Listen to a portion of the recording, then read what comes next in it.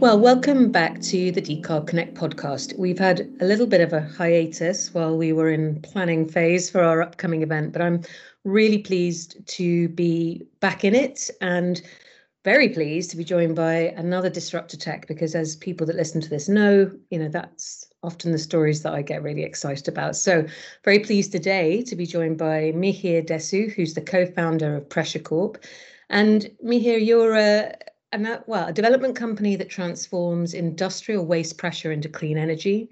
And I think something that will grab people's attention is that it's a business model that requires zero capital from the host facilities. So we'll get into that a little bit.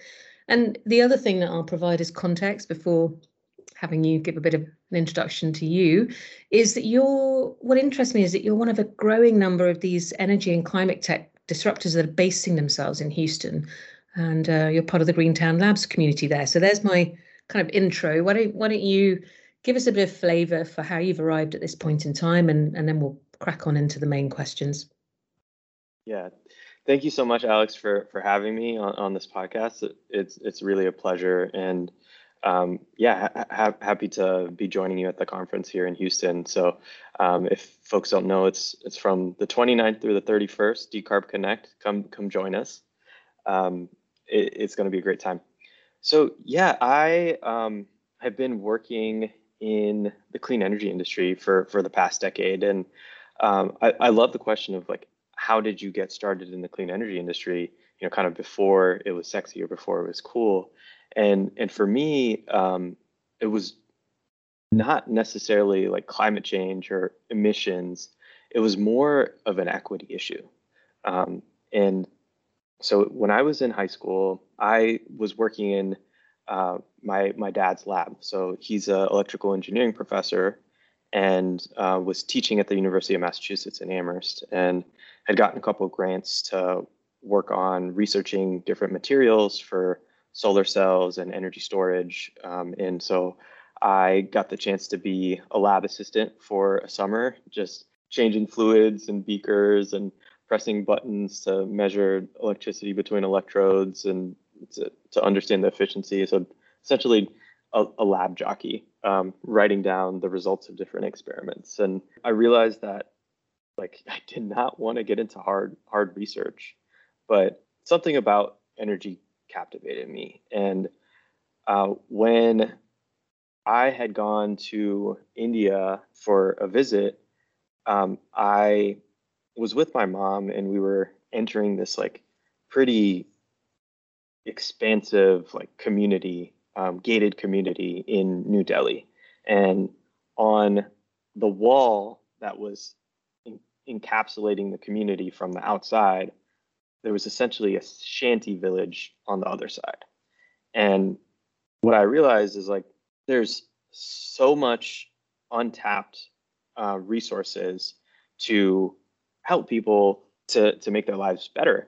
And one of the fundamental aspects of that is energy, right? Like if you look at the economic growth trajectory of the world, right, you have these like inflection points where the slope of GDP grows significantly with, the Industrial Revolution, and then the ability to exploit oil and gas. And so when I looked at it, I was like, okay, there's these free resources, solar, that I was working on in the lab that could potentially unlock another inflection point to generate even more wealth and resources for, communities that don't currently have access. And so that was really what drew me into wanting to tackle this challenge of working on, how do we decarbonize society? And so that, along with like, the emissions and climate challenge, was what spurred me into the industry. So after college, I started with a firm called Energy GPS. A couple former Enron traders, shout out to Tim Belden and Jeff Richter, who taught me a lot about power markets and how they operate. And it was my first taste into what development is, project development. How do solar developers, wind developers, developers of natural gas plants, like what do they need to look at from an economics perspective to ensure that they can get the financing necessary to construct and build their projects. It was like a really interesting space to be in, and this is kind of in Portland. So did that for a little while, and then moved to a firm that worked on energy efficiency program evaluation. So it's called the Cadmus Group, and we evaluated the programs and ability for what we call implementers in the energy efficiency space, which are essentially project developers in energy efficiency, how well they achieve their targets for energy savings. And so we would have programs for industrial facilities, but also for small and medium and commercial businesses, as well as residential, where they would install different equipment that should achieve energy savings. And we would then on the back end evaluate whether or not they actually did by looking at the energy consumption data, as well as like what the equipment was rated to save, right? Because there's a whole behavioral aspect to energy, which is so fascinating to me, that you can tell so much about humans' behaviors just by looking at load curves. And so that was like a very interesting perspective of going from the demand side, taking a lens on that, versus like formally being on the supply side and having that perspective. And so I moved from there to electrical utility in Portland, Portland General Electric, where I was responsible for the program scope around distributed energy resources. So a lot of those programs are net metering solar or value of solar, energy storage, EV programs, demand response, pricing, all of those. Like, how do we get those approved and passed by the regulators and the stakeholders involved in that process? So I had a stint on that side of the table. And then I moved to another side of the table where we were helping to stand up the programs. How do you determine the right incentive levels to provide to customers to install like a smart water heater or a smart EV charger, smart thermostat, or even adopt solar or batteries? And then on the back end, like, how do these programs integrate with the utility's long-term resource plan, as well as on the operations side, how do these resources integrate with the broader resource portfolio on a day-to-day basis? Like, when can they be dispatched? How can they be dispatched? Like, what are the different tools that operators need to put these programs into practice? What we've got there is that kind of familial, kind of personal connection to something that you think is significant and has merit, which is that kind of the equity issue in energy. We then have this kind of electrical engineering experience that you had at a very young age. You then have kind of data, power markets, and this look, I guess, a different perspective of them, what makes people change behavior, and what's driving behavior. So there's a few different inputs. So how does Pressure Corp, where did that step into Pressure Corp happen? Right after the utility experience, I was a consultant and working with a lot of developers on how they integrate into different markets and basically build projects. And I, just before COVID, happened to leave that firm trying to figure out my next move. And once COVID hit, I realized I didn't want to start a new job remotely, and had been kind of seeing some of my friends starting to work in this space as project developers, and realized like, hey, maybe this is something that I want to do as well. And so one of my friends has started a geothermal development company called Terrapin. His name is Sean Collins. And what he realized is that the same technology that they use for geothermal, it's called organic Rankine cycle, that machine can be used for waste heat recovery to electricity generation. And so he started conducting site visits and realized, hey, there's not just a waste heat stream, there's also a waste pressure stream in a lot of these industrial facilities. So he was like, well, why don't we just apply the same type of business model that he was kind of ideating on for waste heat to waste pressure. And that's kind of how we started working on the concept of Pressure Corp and testing out whether or not there's a market fit for what we could offer. And basically that's zero capital down to industrial facilities for essentially paying them to access their waste pressure resources or their waste energy resources. And we would then, install a project there, handle not just the cost of the equipment, but all of the soft costs, the balance of system costs that go into installing that equipment at the facility, covering insurance for safety risk mitigation, other safety issues, which are huge concerns for industrial facilities, right? Because the risk of a project failure, a small project failure like a waste pressure project, is incredibly asymmetric to what they could lose from downtime of their operations that are unplanned. And so a lot of times equipment providers don't offer any insurance for that, right? Their equipment is probably like a 1-2 year warranty, but the project lifetime is like 15, 20, maybe even longer years. And so what we realized is like this is an opportunity to come in, cover not only the equipment costs, but the soft costs of installation, capitalize that, and then go access cheaper third-party capital from infrastructure investors and basically take away opportunity costs from these industrial facility balance sheets who, could invest their resources into more productive and higher returning investments. So take away that pain point, but also be able to mitigate a lot of the risk of these projects actually performing or interrupting any type of operations. Okay, so then that's the kinds of sectors that you're seeing this waste product be a particular, I guess, opportunity for you and issue for them. So what are those sectors, and where in their sites are these kind of points of waste pressure often cropping up? Is that easy to point to? The really interesting thing about waste pressure is it happens in any sort of pipeline, right? And pipelines, I like to use the analogy of just roads, right? We have highways, we have local roads. Same with the pipeline network. You have transmission pipelines, which are kind of like highways. You have distribution pipelines, which are kind of like local roads. So as you move gas from the highways, where the gas is traveling fast, which requires a lot of pressure, high pressure, to the local roads or the local pipes, distribution pipelines, you have to, put the brakes on. And through that process of putting the brakes on to reduce the speed of the gas going into these pipelines, you're depressurizing it.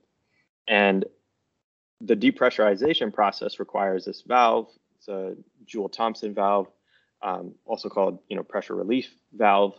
And they're scattered across the system whenever there's that point where you're going from the highway to the local road. And these valves essentially lose that energy to the atmosphere, right? They're venting often natural gas and causing fugitive emissions, because these are often like pneumonic gas valves, which require some sort of gas to actually push the valve up or down.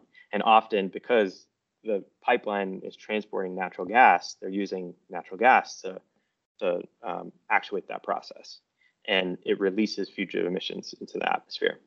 So what we do is we install this turbo expander in parallel, and these pipelines or these pressure release valves can be, on the pipeline system itself, so owned by transmission pipeline companies. Some of the larger ones in North America are like Enbridge, Kinder Morgan, Boardwalk. It could also be at the point of entry of the pipeline into an industrial facility. And so most of the industrial facilities that we're targeting are using gas as a feedstock. So whether it is to create ammonia from natural gas or hydrogen or some other type of chemicals for, fertilizer, whatever it may be. So that's another target customer, as well as natural gas power plants. So we still have a lot of natural gas power plants running almost 24/7 to generate baseload electricity. It's one of the cheaper resources that is dispatchable for most of the hours of the day. And so because of the consistent flow, there's often also a pressure drop coming from the transmission pipes to the gas plant. But we also get asked, like, are you just working on natural gas pipelines? And the answer is no. The devices and the power plants that we're installing are agnostic to the type of gas in the pipes. So we're prepped for the hydrogen economy as that starts getting ramped up as well. Okay, so that's always fun on an audio podcast to try and draw a visual image for listeners. But if we kind of imagine these points of entry into a plant or these points of exchange of pressure where you're kind of taking that waste pressure, if you were kind of trying to visualize for our listeners, like what happens then? So in really simplistic terms, because remember, people listening come from all kinds of backgrounds. So what happens? Starting a little bit from the beginning, right? So you have high pressure gas coming into this valve. The valve, like your pressure cooker, releases the pressure of the gas to depressurize it and start moving slow. So in our system, what happens is the high pressure gas goes into a large tank. That's the main component of our system. It's called a turbo expander. And the tank, as the gas fills the volume of that tank, it starts to depressurize and also move a turbine through the work created in the depressurization process. And that the movement of the turbine generates electricity, and now the depressurized gas goes through an outlet pipe back into the system that it was supposed to go into in the first place. So we essentially capture the wasted work through the former process and turn it into electricity, whereas otherwise it would be wasted. And then the actual the power that's being generated, what is that going, I don't know, to the same organization that you're, taking that waste pressure from? Or what's the business model around you have this power that you've generated, where does that go? Who's the off taker? The off taker can often depend on the situation. So we love when we're working with host customers that can also off take the power. And oftentimes, the power that we're generating is not high enough. We're talking about like in the small single digit megawatt scales or below, like high kilowatts, where the host customer can actually take that power and use it on site and displace power that they're buying from the grid. So that's like the ideal situation. In situations where that's not possible, we can also interconnect to the grid where there is a grid tie that is close enough and makes economic sense. That's often a more complicated process because you have to go through an interconnection process with the utility that owns the grid that you're interconnecting to, or the wholesale market that owns or that manages the grid that you're interconnecting to. So something that we try to avoid when possible. And then a third option is there are a lot of, especially remote sites where you might have waste pressure, and capturing that energy and turning into electricity where there's no load to take it would mean that project is not viable. Well, there's our new solutions to that, and there's a lot of companies now that provide distributed data centers, right? Or also we've talked to a company that basically takes in power to have like distributed grow factories for different types of vegetables or even marijuana. And so the data centers and those type of grow factories are often things that we can use as solutions for remote loads where they wouldn't otherwise be present.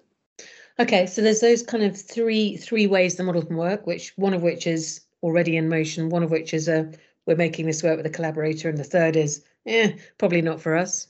And then tell us a bit about this, where's the market opportunity in this to you? Like, I mean, there's obviously, the more you talk, the more I'm like, well, there's millions of points of pressure where this could apply, but what's your sense of the scale of the market opportunity and that you could grab hold of, not the wider all the possibilities, but of the bit of the market that you can really grab hold of? What is that, the scale of that? Yeah, so we're focused on the North American market, mostly because power prices have been low here historically, which has made these projects not worth the IRR they could produce, right? Because we have to get probably to a target below or around 5 cents a kilowatt hour, or $50 a megawatt hour, for a lot of these projects to work. And so what has happened in North America is there's more willingness from infrastructure investors to provide cheaper cost of capital, which is a huge lever in the project financial engineering, because you can, justify producing lower electricity prices and taking lower returns because you have investors willing to take on those lower returns. The reason I mentioned kind of the power prices is basically the market opportunity in North America has been untapped.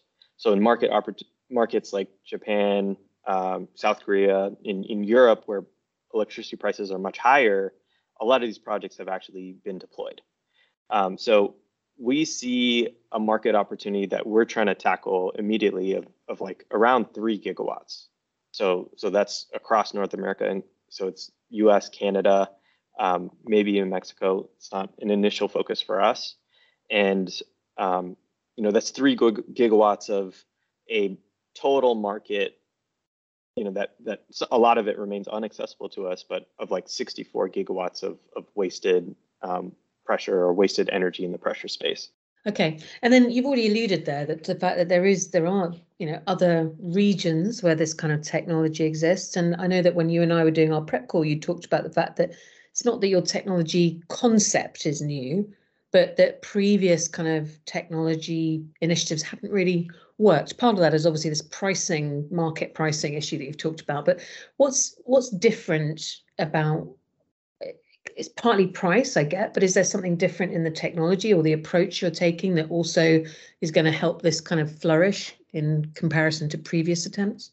Aside from like the cheaper cost of capital and the market pricing, there's also new incentives, like the investment tax credit in the U.S. In Canada, there's a bunch of incentive programs like emissions reduction. Alberta is one, but what we're doing that's kind of a unique approach is we're not just selling equipment to a customer, to a host customer. And often it's still the case today where the equipment that a host customer could buy and install themselves often has like a 1-year warranty. And they don't cover any risk that the equipment could cause to interrupt operations at the facility. They also don't have warranties that extend through the life of the equipment. They're not responsible for the installation themselves. They're just selling the equipment. So anything that happens, in a negative way during installation is kind of on the host customer. And so all of these things make it very difficult for a manager of an industrial facility to like put the risk in to install something that has such marginal upside for him as or her as a facility manager, right? Because of that, they don't want to take it on. So our approach is we are not actually providing equipment to a facility, right? We are responsible for the installation, development, and operation of a project, which includes holding the risk of anything that happens to facility operations, holding the risk of installation, and we approach installation in a very risk mitigated fashion. We install in parallel to existing equipment as a fail-safe. We install only during scheduled maintenance, so there is not additional interruption time that is required for our equipment to be installed. And then we handle not only the installation or not only the cost of the equipment itself, but the soft cost, the balance of system costs of like putting the piping in from our system to the pipelines on the facility, building out like the electrical componentry to take the electricity generated from our system to wherever it's being used, whether that's the grid or the host customer. So all of these things that traditional turbo expander manufacturers do not provide is kind of our unique value proposition. Okay, so it's the whole model. It's not just the technology, but it's also that whole approach to the full project life cycle and risk management as well. So here's a question for you. You mentioned in that intro where you were talking about how you've arrived at this point in time. You said that one of the drivers had been a more of a personal driver in a way, which was about playing a role and being a driver of the kind of equitable energy transition. So I'm kind of curious about how Pressure Corp feeds into that. How does it feed that particular driver? Yeah, thank you so much for asking that. So industrial emissions account for almost 30% of global emissions. 51% of energy generated for industrial use is wasted. And so wasted energy accounts for almost like 15% of global emissions. And it's not often realized or understood that most of the economically disadvantaged communities are in close proximity to industrial facilities and take the brunt of the emissions that are generated at those facilities.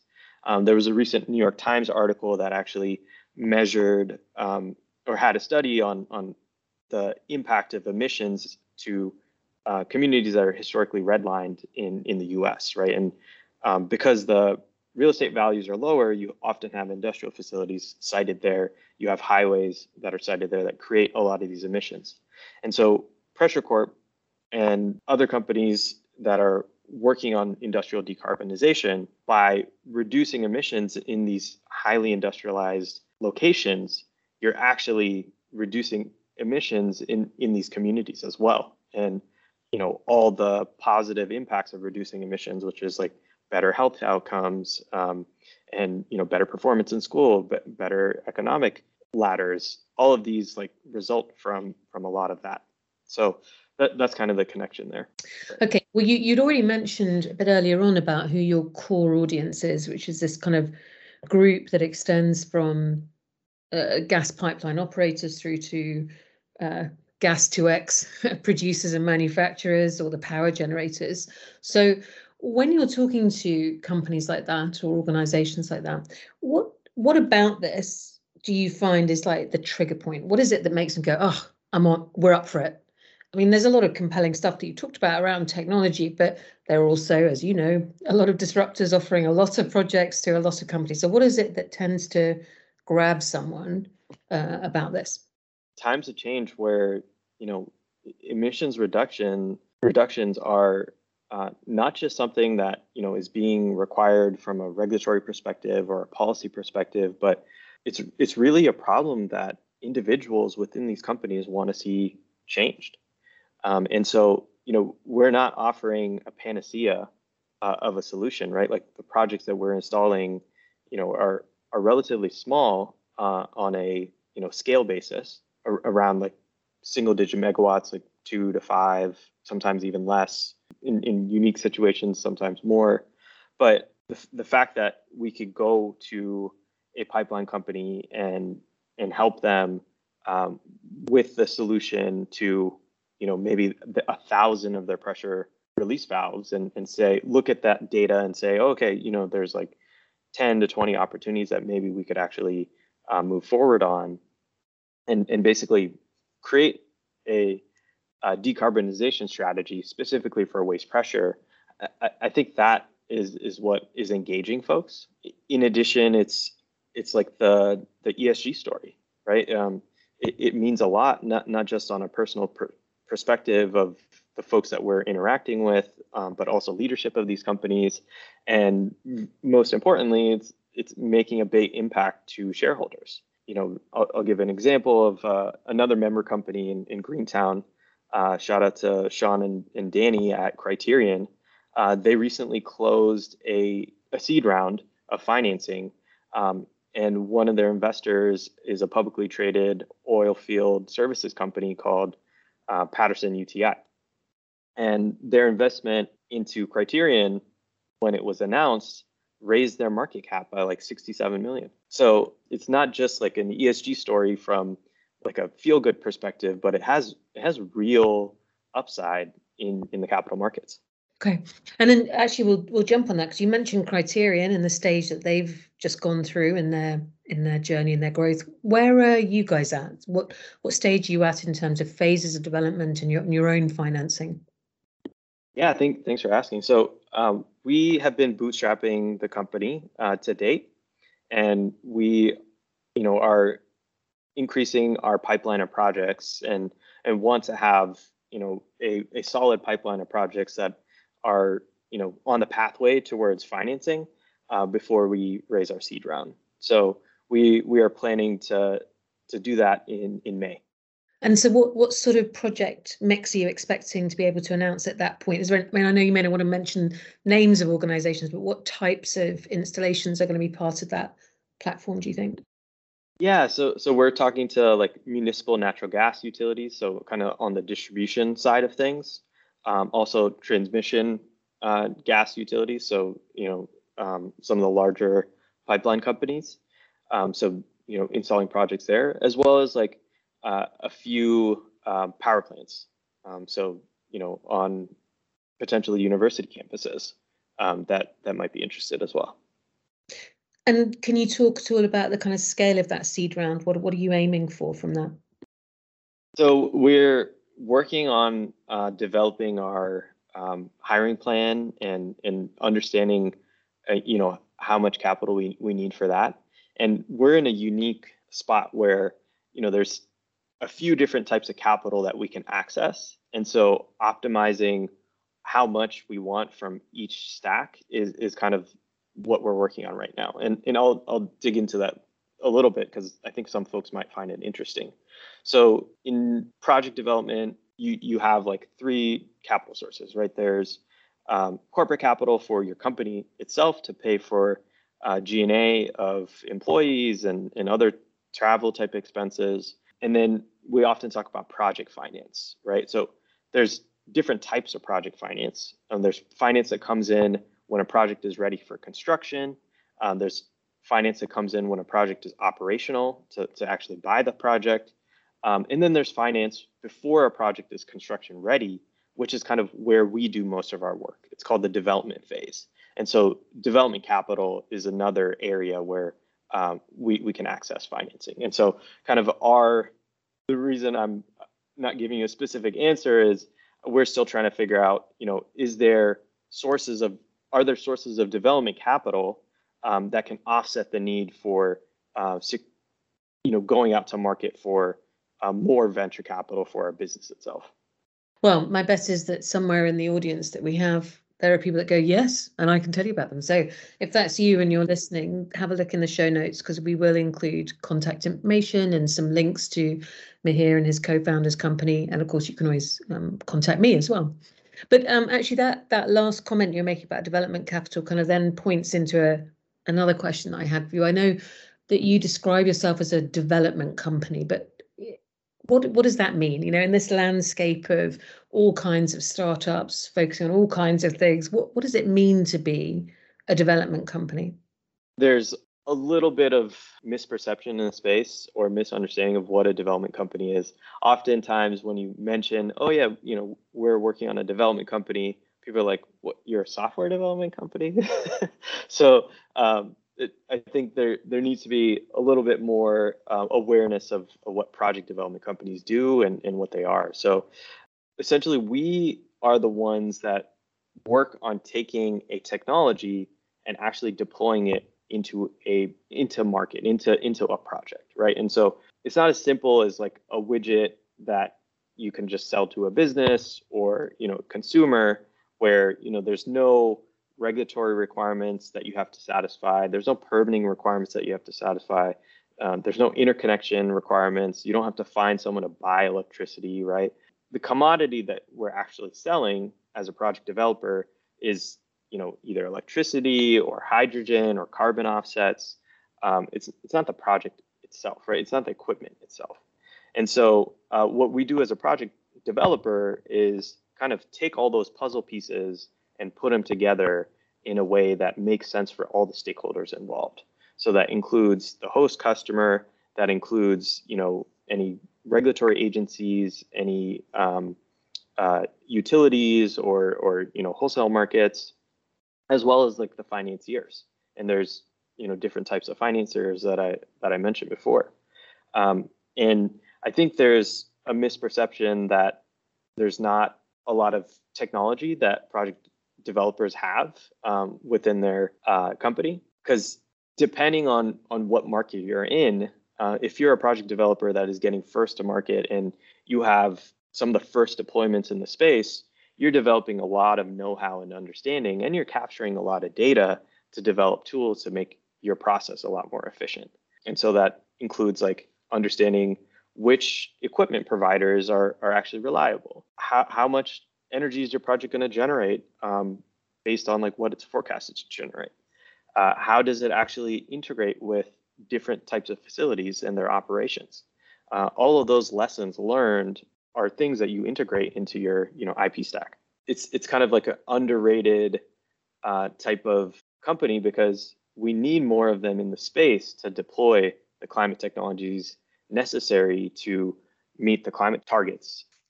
Okay, and so right now then, so as you explained, you're heading towards your seed financing round. You're kind of getting this first swathe of your projects ready to present at that.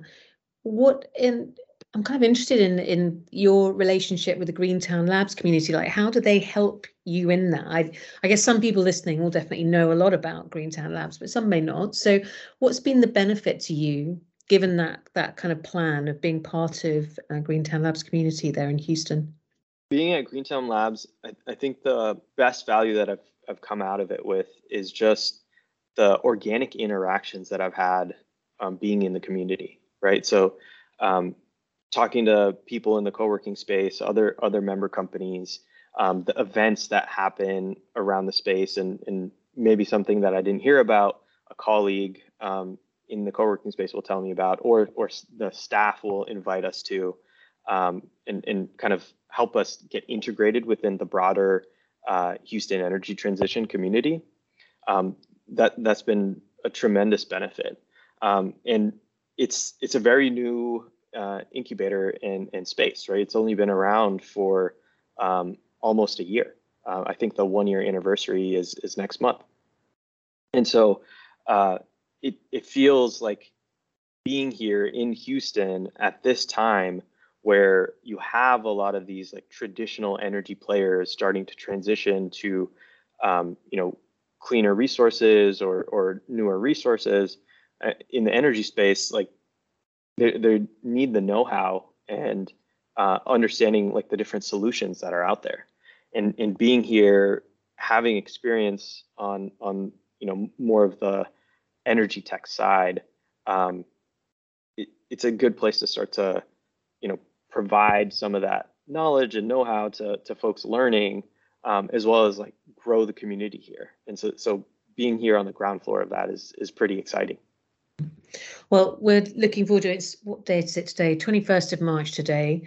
And Mahir and I will be meeting each other next week at our event. And part of that is actually to go and visit a couple of disruptive facilities, but also Greentown Labs itself, to hear about the work they're doing with partly their Carbon to Valley cohort, but also the wider community that you're a part of. So it'll be great to see you there.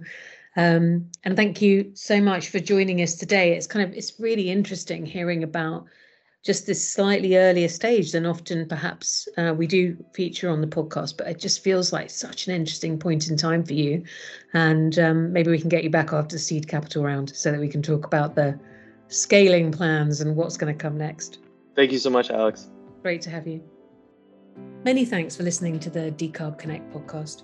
We work with clients across the industrial sectors, specifically those who are tasked with decarbonising the most energy-intensive products and materials that we use every day.